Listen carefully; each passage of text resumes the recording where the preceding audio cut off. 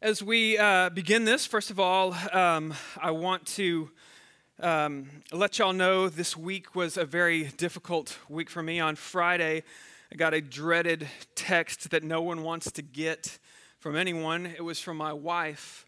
She said, the power just went out and our internet is gone. And so it was really, really hard. And I thought, you know what? That's not that big a deal. And so I texted my son, who is usually the IT guy at our house. And so I said, hey, Clayton, hey, just check the internet, see, reset the router, all this stuff. He knows what to do. He's been through the drill. And I get back in all caps, it's not working, Dad. And all of a sudden, I'm like, oh, this is not good. And so I try to get myself together. I get on the chat with the internet company, and he tells us, this is what you need to do. Go in and reset the router in the garage. I didn't know we had, or reset the box in the garage. I didn't know we had a box in the garage. And so we do that. He sends me back a message on the guy from the company. He sends back, this is bad news. We're going to have to upgrade the level. And I was like, I don't even know what that means. It doesn't sound good. Let's just get this thing fixed. And he says, good news. We'll have a technician come out, take care of it for you. He can be there on July 31st. And I thought to myself, wait a second. Sounded a lot and looked a lot like you typed July 31st.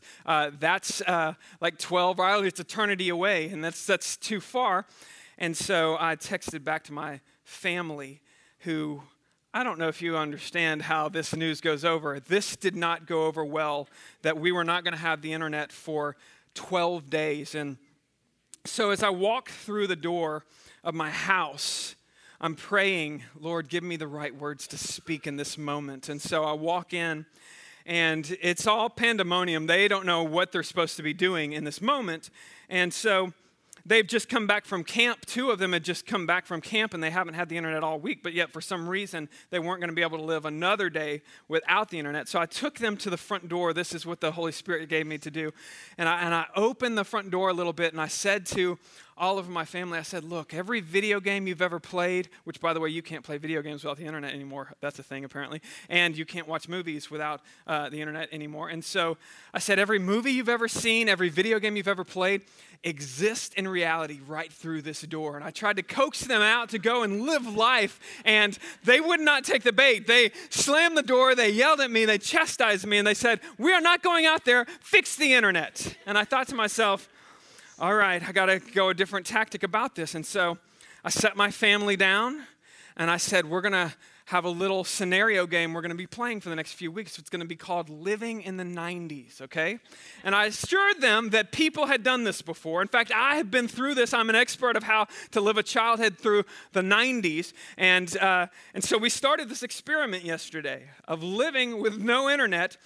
We do have a cell phone, but now, and what I've noticed in the last few hours, if I leave my cell phone alone in this time in my life right now, it disappears and it goes and somebody grabs it, because it's the only source apparently to the outside world right now is this device that goes in my pocket. And if I don't keep an eye on it, one of my little creatures in my house will run off with it, and they'll try to watch their Netflix or whatever it is they do. And so as we've been navigating this, I've been trying to figure out, how did we used to live back in the day with no internet? And there have been some changes. And one of the things that I realized is that where seems to be kind of a forgotten art of figuring out where you're going to go. Now, what I mean by this is we try and take where for granted now. For example, last night I was meeting my son. He left for camp today, and so we were going to have our last meal kind of as a family before school starts. And so he drives, and so we just said, hey, meet us at this restaurant in McKinney. And he's never driven to McKinney, but all I had to tell him was where, the name of the restaurant, and he was able to go exactly where he needed to be. And we were all able to get there. We didn't have to think, what are the directions? Didn't have to think any of that, but this morning when I got up, I didn't have my cell phone with me, and I had two of my kids wake up and say, hey, we want to watch a movie. Last night they were watching Lego movies, because the only DVDs we have in our house are from 10 years ago when they were all little. And so they were watching Lego. I had teenagers watching Lego DVDs last night, and they said, hey, we need to go get some more DVDs. And I had to think to myself, where do you even get DVDs anymore? Where is this? And so we thought Redbox. And then I had to think, where is a red box? I don't even see red boxes anymore, even though they might be all around. And so today I'm going to be driving around. I didn't have my phone with me at the time. And so I was just thinking, where do I even go for that? Where do I even find out where a red box is? I'm going to have to go to a Starbucks, or before I leave church, I'm going to have to look it up here so I can figure out where a red box is. Because where is never a problem when you have the internet, but back in the day, where was everything? When we wanted to go to a restaurant in the 90s, for you youngins in here, it was a whole different experience. When I was in high school, I had a thing called a Mapsco. Anyone? And the Mapsco was always with me. As a high schooler, you just had a Mapsco. And if I was going to go to a restaurant, I would have to get directions. And in fact, if you were going on a trip, there were 2 people needed on a trip. You had to have a navigator. The navigator was maybe your spouse, and if you're a kid, you watched your mom and dad, navigate that relationship, because the navigator is as important as the driver, and many an argument happened because the navigator was wrong or the driver missed the turn that the navigator said. But the navigator was an actual position in the car, and if you're a kid, sometimes you got to be the navigator, and that was a big responsibility, and you had to be up for the task. In fact, I was also thinking about how just knowing where stuff was a big deal, just that it existed. My dad had a supernatural talent in the 90s that is way underappreciated now. In fact, it's not even a thing anymore. But in the 90s, my dad had the supernatural ability to know the location of every Dickey's barbecue in the world. And it was very unusual. We could be in East Texas, and this happened on a number of occasions. We would be in East Texas, and we would be, or in some, far away where I had never been, and where we're going to eat. And my dad would say, let's just go to Dickey's. It's down here to the right. Go through this. And he would just take us right to the Dickey's. And I was like, how does he even know this exists? But he was good at finding where. But now we live in this time of our lives in which none of us consider where we're going because we take it for granted. We know that, hey, I can know where at any moment in my life. I'm never going to have to sit down if I've got, this device in my pocket. I'm never going to have to sit down and figure out where anymore. The questions now become how am I going to get there? And it's just so much easier when we take it for granted of how we're going to figure out where we're going. Now, this is not a big deal when it's a restaurant. It's not a big deal if you're just trying to find a place to eat. But it's a big deal in your life when you begin to forget or take for granted where you're going in life. When you begin to say, you know what, I just want to figure out how to become a better person, and you don't take the time to figure out where you're going to end up in life. And it has big consequences that I think that we're beginning to see all over the world. In fact, one of the biggest trends that we have in this world right now is self-help and the self-help mentality, which, by the way, I'm not bashing. I think it's a great thing to want to better yourself. But I've noticed that one of the trends of this growing industry is to tell us, here's your plan, here's how you're going to become a new person, here's how you're going to better yourself, and it doesn't address the bigger question of where you are going. Where is this taking you? And so I looked up some of the top self-help books right now, which again, I'm all for. I read a lot of these books. I've read most of these books. I'll tell you one I haven't read. It was the #1 self-help book. It was called Girl, Wash Your Face. I will tell you, I have not washed my face because that book doesn't seem to be addressed to me. But I'll tell you, apparently washing your face is a good thing. And the next book that the same author put out was Girl, Don't Apologize or Stop Apologizing. And I just thought, you know what, that's the mentality of I haven't read the book, so I'm about to butcher this book, so it's probably a great book, okay? But if it's a list of things you need to stop doing or start doing, hey, don't apologize. I think there's a point in our life in which before we get to the plan, hey, this is what you need to fix your life. Do this, do this, do this. We need to stop and think, where is this taking me? And once I get a vision of where I'm supposed to be, well, then maybe it's a good idea to stop apologizing. Maybe you need to apologize a lot. I don't know. But before we get into the where, we can't neglect, into the how, we can't neglect the where, because what happens when you neglect the where is what we encounter every day. Some of you in this very room, if you're honest, would say, I'm not quite happy where I'm at right now. I never thought that I would be here. And so what happens when we neglect the where is we end up someplace we never thought we'd be. In fact, if you don't know where you're going, you better be careful because you might get there. The most important thing I think that you can understand about navigating this life is not how you're going to get there. It's where you're going to be when you get there. Because I know so many of us, even in this room, there are some of us. I never thought I'd be here. And so we dream of what we're going to do, how we're going to get where we think we want to be. And we have fantasies that pop in our mind. And what if I could escape? What if I could get out of this? What if tomorrow I woke up and I left all of these relationships and all of a sudden I was in California or Colorado or somewhere else and I could start fresh? And we have these fantasies of somehow escaping where we are because we don't like where we are because we never intended to be here. But some of us will never, ever take those steps and actually leave those responsibilities that we feel we've tied ourselves to. And so we do something that's just as bad as trying to escape. We say, what if I just gave up? You know what? It's never going to change for me. I'm always going to be in this position. And so there are some of us in this room who think, you know what? My marriage is never going to get better. It's never going to change. I'm just going to go through and maybe I'll get through this season and maybe we'll suffer through this and maybe I'll somehow come out on the other end and someday I'll have a better lot than what I've gotten right now. Or you know what, I'm tied to these kids. I love my kids, but man, there's so much I'm not going to be because I've got, and you just begin to analyze your life and you think, you know what, I'm not where I want to be. And you begin to plot how maybe I should escape, maybe I should give up, or maybe you see this happen a lot. People will say, you know what, maybe I just need to go all in. And they go all in, but they go all in on something that's never going to fix the problems that they have. It's never going to take them where they want to be.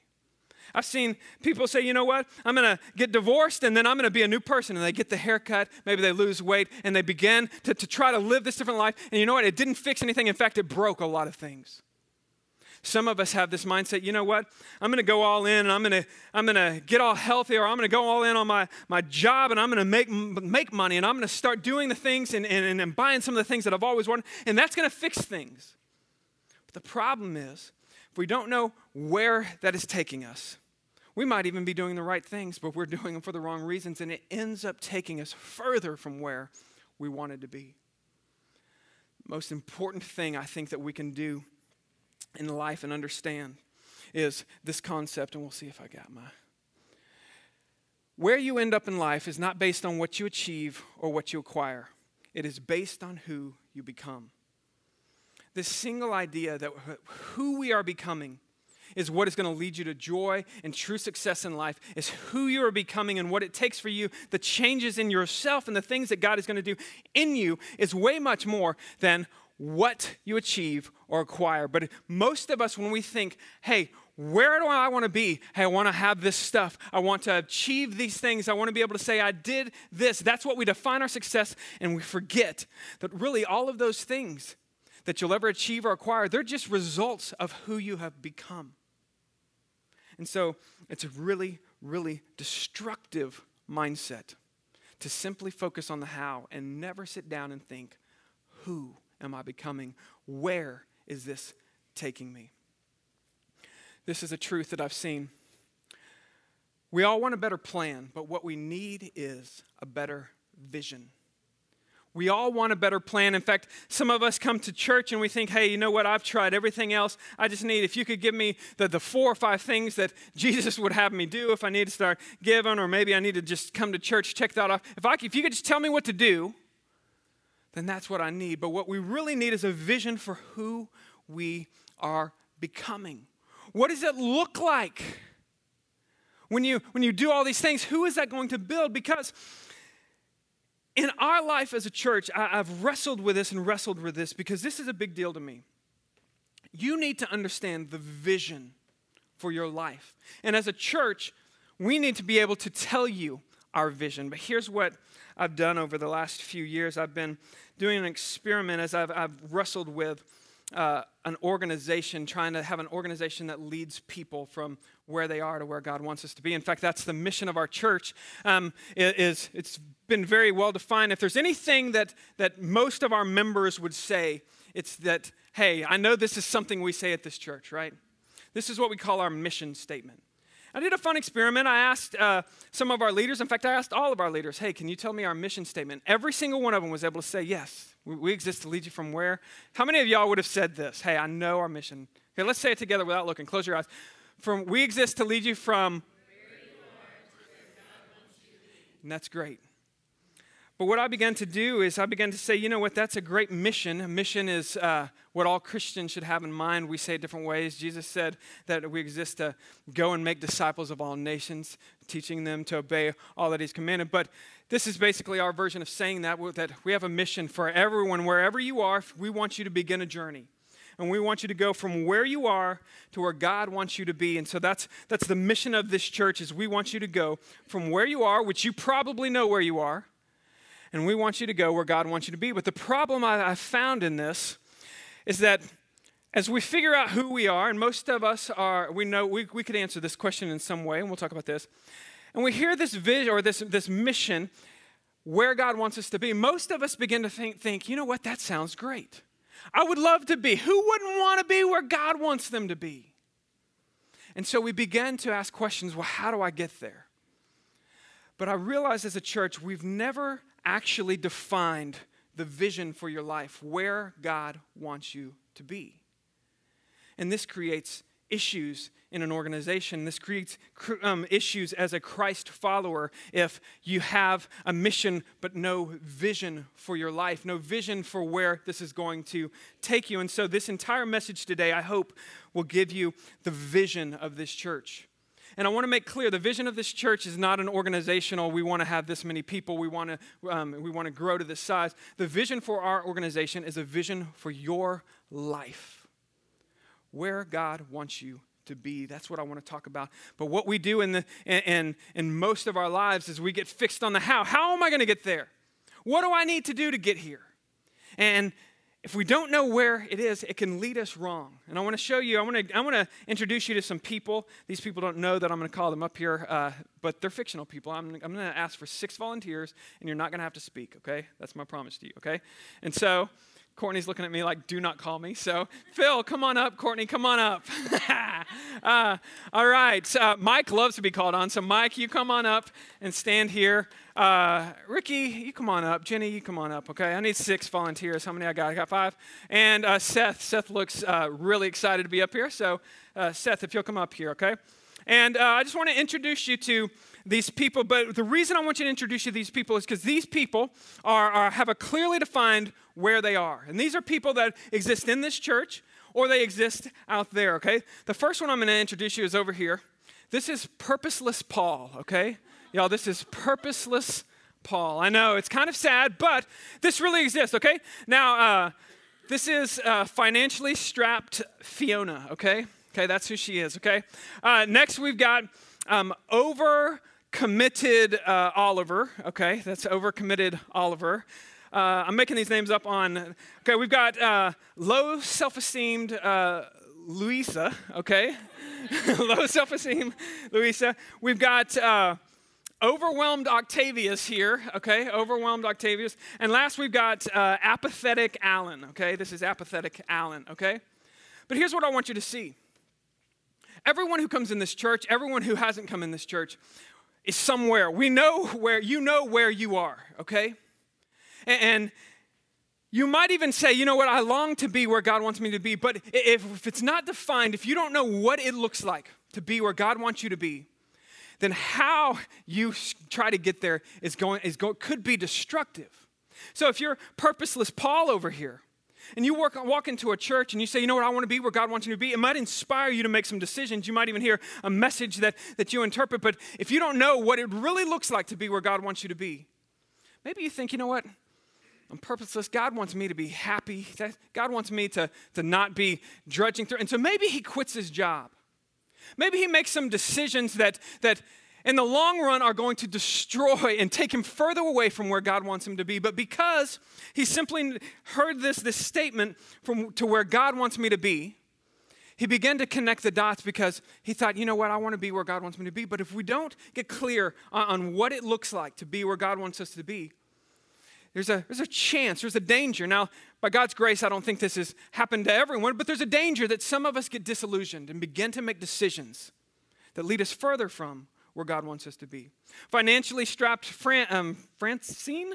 Fiona. I can't remember. Okay. But listen, she lives in a culture where everybody has a lot of stuff, and if she's financially strapped and going through a hard time, it's very easily saying, where would God want? Well, God would want me to be blessed. And we can buy into things that somebody tells us, well, God would want you to be blessed, and all of a sudden you begin to make decisions financially that you think are right because you think this is what somebody who's blessed with you I need to live. And maybe you begin to make decisions that are poor decisions and are going to hurt you in the long run. And all of these things are happening because the decisions you're making are not really where God wants you to be. Because you're thinking about the how and the what, and you're listening to everything. You're trying to navigate it, but if you don't know where you're going, you might end up there. Overcommitted Oliver commits himself to so many things, and he thinks he's doing good stuff in the name of Jesus. That's why he's coaching 10 ball games right now or this week. And he's doing everything because wouldn't Jesus want him to give everything for his family? Wouldn't Jesus want him to serve one more person? Wouldn't Jesus want, and he's committing, and he thinks he's going where God wants him to be. And so he's filling in the gaps, and the how becomes just one more commitment, and these commitments eventually lead him away. Low self-esteem, Louisa, is that it? This can be very destructive as well. She comes into church and she thinks in the back of her mind, I'm not good enough. This is, I'm not even one of these people. These people seem to be perfect, but I'm not good enough. And so she kind of makes decisions. You know what I'm going to do? I'm going to go to church. I'm going to do the right thing. And she never takes a risk. She never really follows Christ to the point he's leading, but she'll go right up as long as she can stay in the background or as long as she can have that way that out of saying, you know what, I was at least being faithful. And she never really takes a step where God is leading her. Because in her mind, she said, well, God wants me to be, he wants me to be comfortable. God wants me to just be in this. And she never fully becomes the person God is leading her to be simply because she was filling in the gap. And we never define this is where God wants you to be. Overwhelmed Octavius, the Roman emperor, overwhelmed, and we're overwhelmed by so many things. There's so many things that are overwhelming us, and we don't know why. And so we begin to make decisions, and some of these decisions can be disastrous. Maybe we're overwhelmed because we're trying to be a good father, a good wife, and we just try, but we feel like we're failing, and every decision we make feels like a failure, and we're overwhelmed, and so we just think to ourselves, you know what? I'm a failure. I can't do this. And so we start to make decisions thinking we're getting closer to where we want to be. In reality, we start making decisions that are hurting us. And then we've got apathetic Alan, and I think this is one of the most destructive ones because apathetic Alan has just kind of given up. And so he comes to church, and he checks off the box. Hey, I went to church. Hey, I prayed. I did all this, but his life is so far from where God wants him to be. You know, he might have even got up and read his Bible. He might have even done some of the things the preacher asked him to do. But you know what? It's so apathetic because in his heart, he really believes things will never change. My life is never going to be any different than this. I'm stuck in this thing, this life, and it just feels like a rat race. And I'm just going to try to suffer through it, and maybe one day I'll get to the end. Maybe heaven will be better than this. But man, I just want this to end. And even the good decisions he's made, maybe he has a great wife, maybe he has a great kids, but even those decisions seem to lock him down because everything has become apathetic. Y'all can go ahead and have a seat. Y'all thank them very much. I say this because when we talk about the vision of this church, it has to be a clear vision for your life, and so many of us don't have the right vision for our life. And if you don't have the right vision of where God is calling you to be, you'll fill yourself with so many hows, and you'll think, you know what? If I could just lose the weight, if I could just get stronger, if I could just climb this mountain, if I could just do this or do that, get this job or get this house or this car, and you'll fill yourself with a million hows, and it'll never take you where God wants you to be. One of the things that I want to show you is all of these things we're looking for a how to get us there. But one of the truths that you're going to find is when we want a how, God often gives us a who. We talked about this last week, and we're going to talk about this probably till the end of this church, which I hope is never when Jesus comes. But we want a how. In fact, people still come to church and, hey, just tell me what I need to do. Do I need to give? Do I need to show up? How many times do I need to come? Tell me how I need to follow Jesus. Tell me how much is enough. But when we want a how, we want 10 steps, we want 3 steps, we want 4 steps to become the person God wants us to be. And it's not a how, it's a who. Let me show you this from Scripture. And also want to show you just in a couple of examples that I've seen. I've seen this. By the way, I was talking with Chase Green, which I don't see Chase. Is Chase? Chase might not even be here today, so I'm going to talk about him a little bit.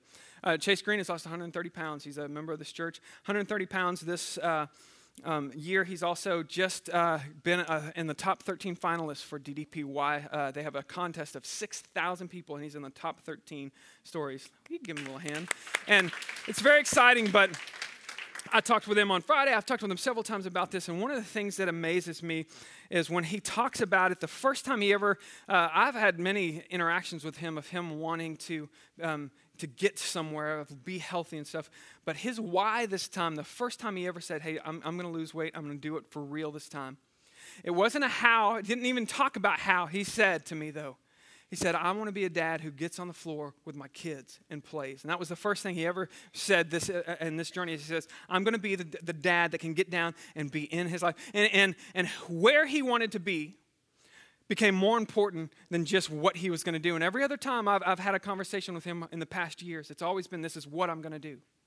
But this time he had this vision of who I'm going to be. And he began to figure out the what and the how, and even when this how doesn't work, he'll tweak it because the where he wants to be is so clear. I want to show you a story that happened in the life of Jesus in which Jesus highlighted this, and this taught me so much as I've been studying this. This is in Mark chapter 12, verse 28. It says, and one of the scribes came up and heard them disputing with one another. Jesus was having a dispute with some Pharisees, which are just religious people. And a lot of them were good, godly people. They weren't all evil. But Jesus was having a discussion with them. And a scribe comes up, and a scribe is a smart guy, okay? A scribe is not just somebody who writes down what he hears. A scribe is a scholar. He can write large chunks of the Hebrew scripture from memory, and he can explain it very well. He knows a lot.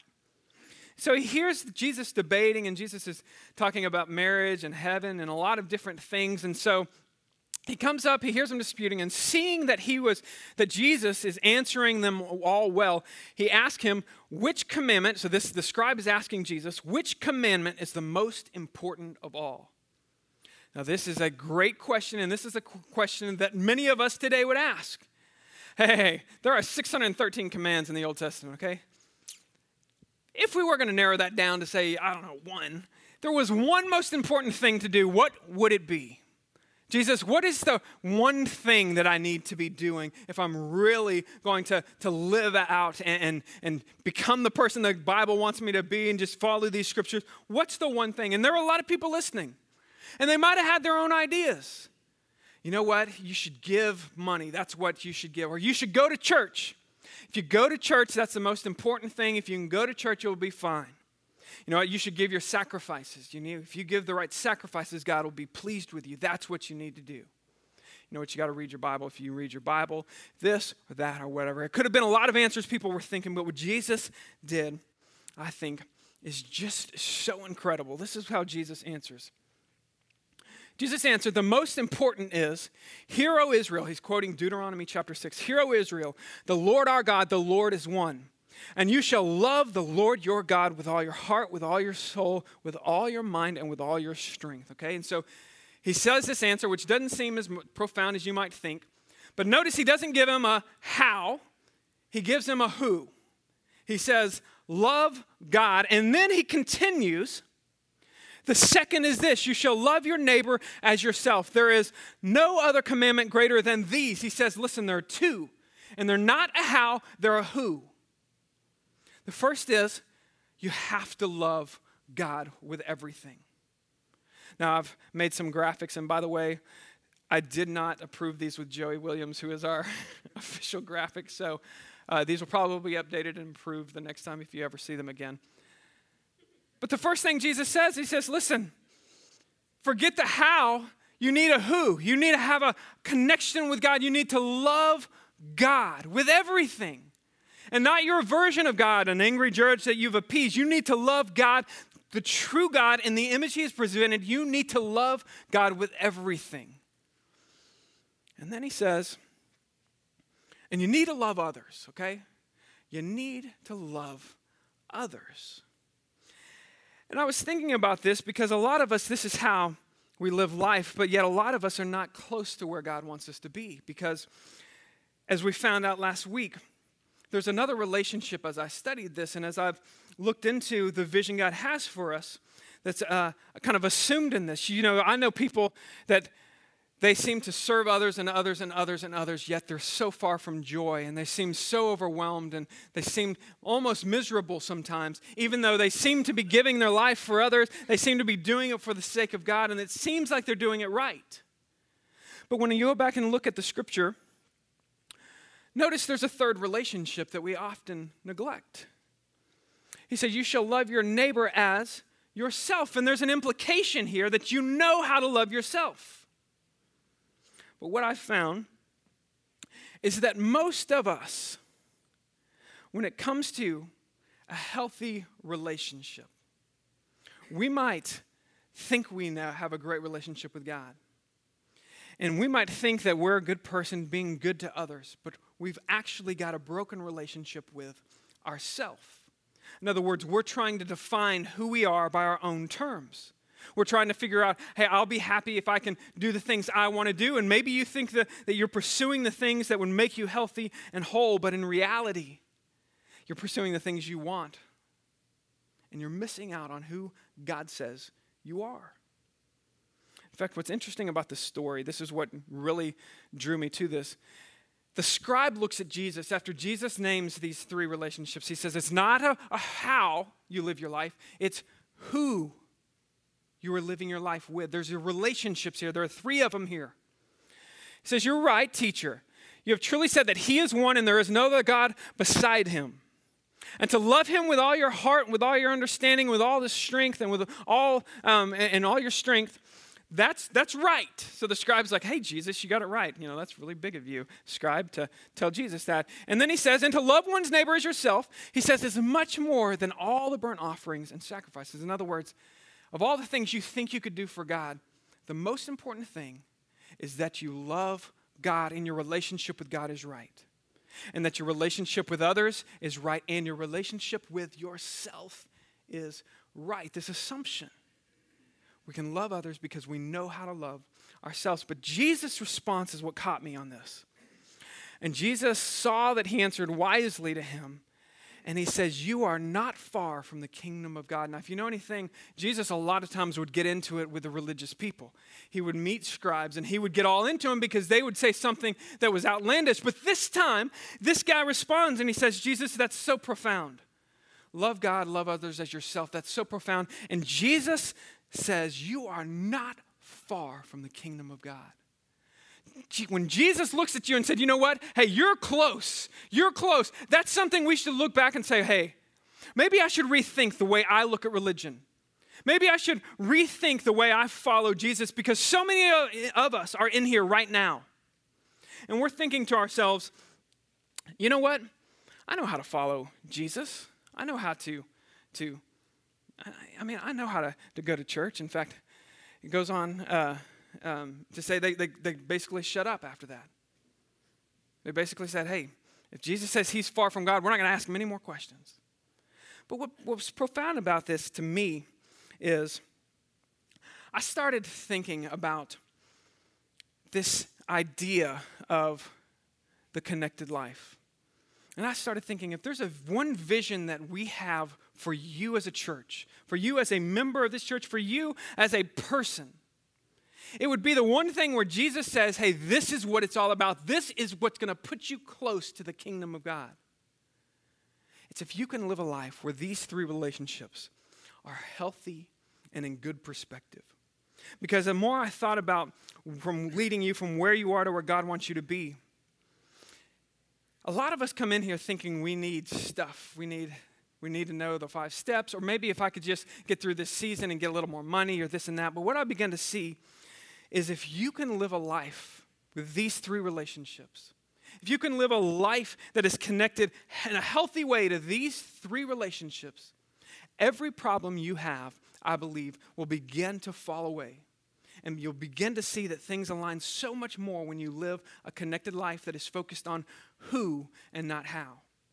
And any problem you're facing, if you are facing a marriage problem, every person I've ever dealt with that's ever come to me with a marriage problem in some form or fashion will always start here. You know what? She's wrong. You know what? He's wrong. And my marriage isn't where I want it to be, and I know I've messed up, but you know what? He hadn't really been the person he was supposed to be.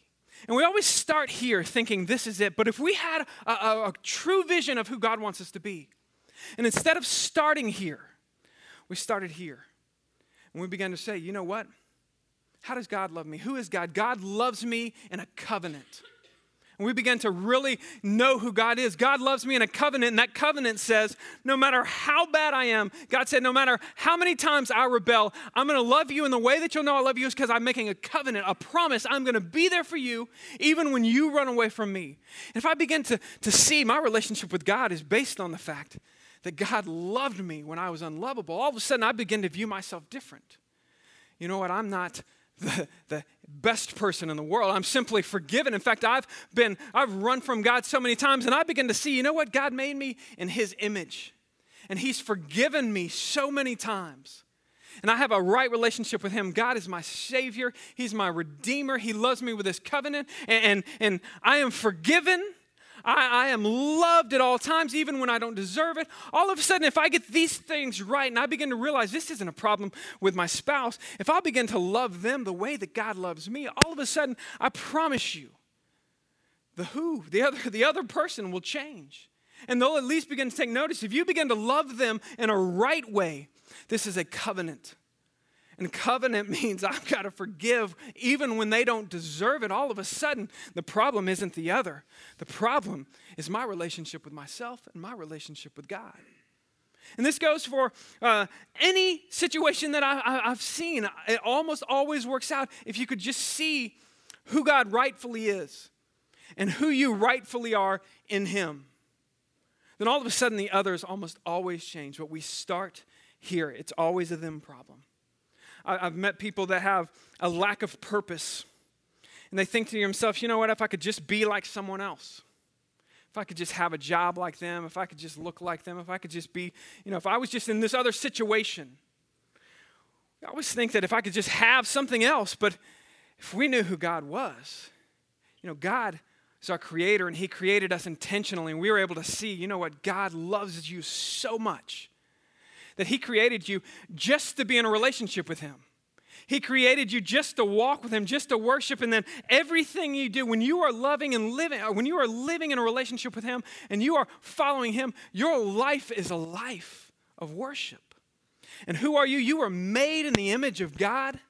He made you exactly how he wanted, and so no matter how worthless you feel or ugly you feel or not deserving you feel, you are made in the image of God, and you have been forgiven and redeemed, and you begin to see who you are in relationship to God. All of a sudden, you can begin to look at people in a healthy way and say, you know what? I don't have to look like them. I don't have to have what they have. I don't have to be them because I know who I am. Every single problem we are facing is not a how problem. It's a who problem. And if we could just see ourselves in relationship to who God is, who he created us to be, made in the image, and we grow in his image, then all of a sudden everything about us becomes how do we love others? How do we show the love of God?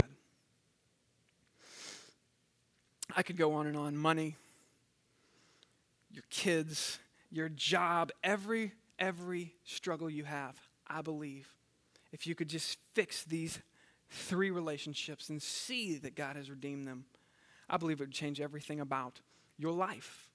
And in fact, my goal is that every member of this church begins to see that we have a vision for your life.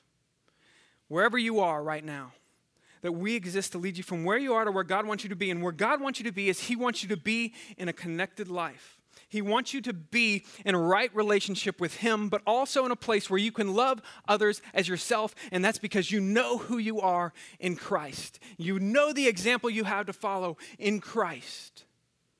And all of a sudden, I promise you the how you follow God will fall into place.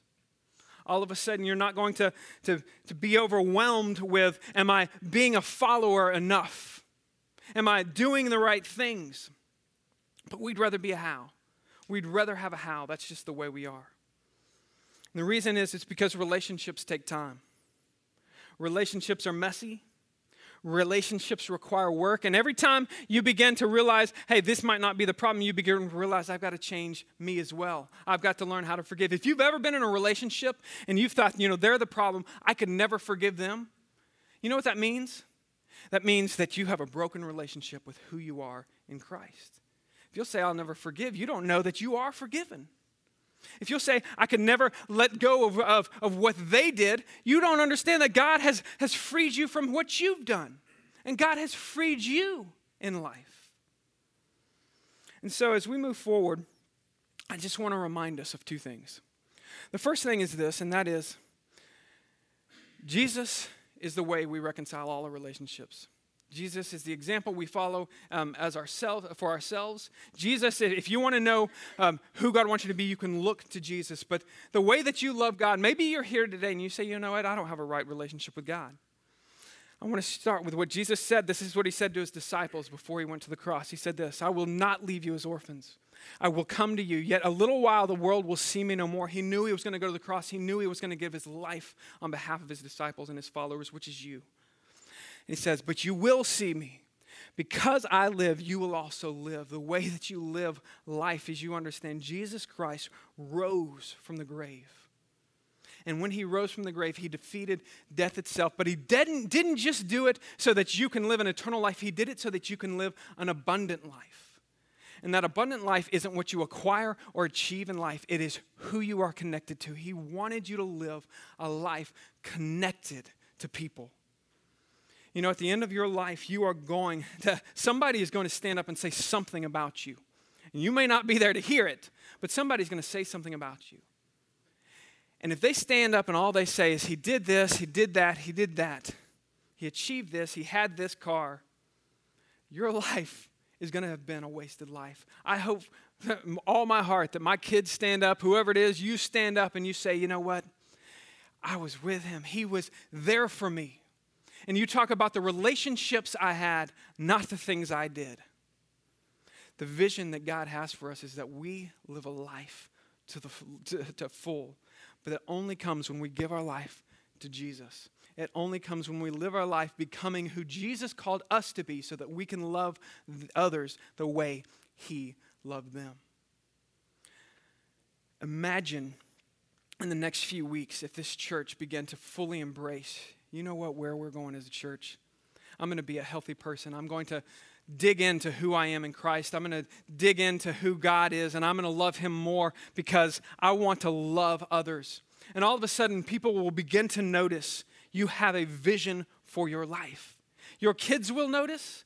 Your employees will notice. Your employer will notice when you begin to live a life that is based on the relationships around you.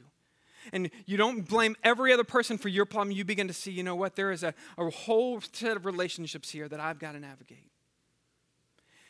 My hope is that every single person in here begins to live out this vision and begins to see, you know what, this is who I want to become, someone who loves God with all my heart and strength and can love others the way God loves them because I know how God loves me.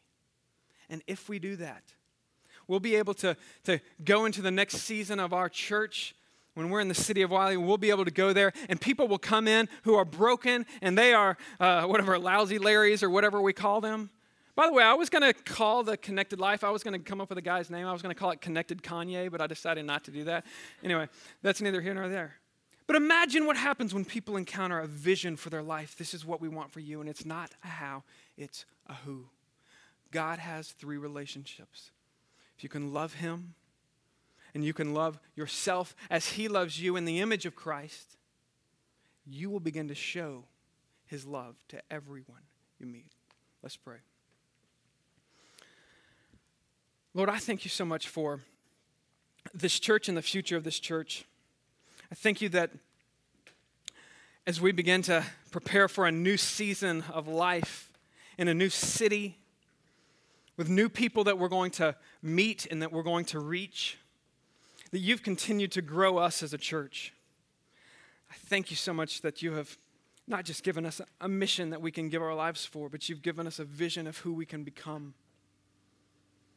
Lord, it's my hope that everyone in this room today that's been trying and sincerely trying to become the person you want them to be, but maybe we haven't really sat back and thought, you know what, it's not what I'm doing, it's who I'm becoming. I want to be someone who loves you and knows how you love me, knows who I am in you, so that I can love others the way you love them.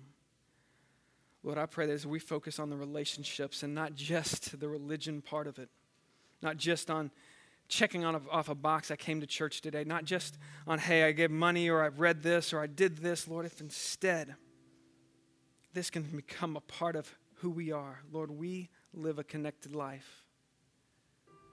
And we know that if the people around us who are searching and chasing for things that even if they get them, they won't change anything about who they are, if we can just begin to explain to them clearly, God has a vision for your life. And it's not a how, it's a who. Lord, we know that you'll change their life. We know that you'll change the cities around us. We know you'll change this world. And that is our prayer. That as we come into a new city, Lord, we bring revival with us, not because of who we are, but because of who you are. And Lord, as we fast and pray in this church this week, I pray that you'll give us an extended measure of grace, those of us that maybe have struggled in our pursuit of you, that we'll just be overwhelmed by our grace of knowing, God, we're in you, and it's not about what we're doing.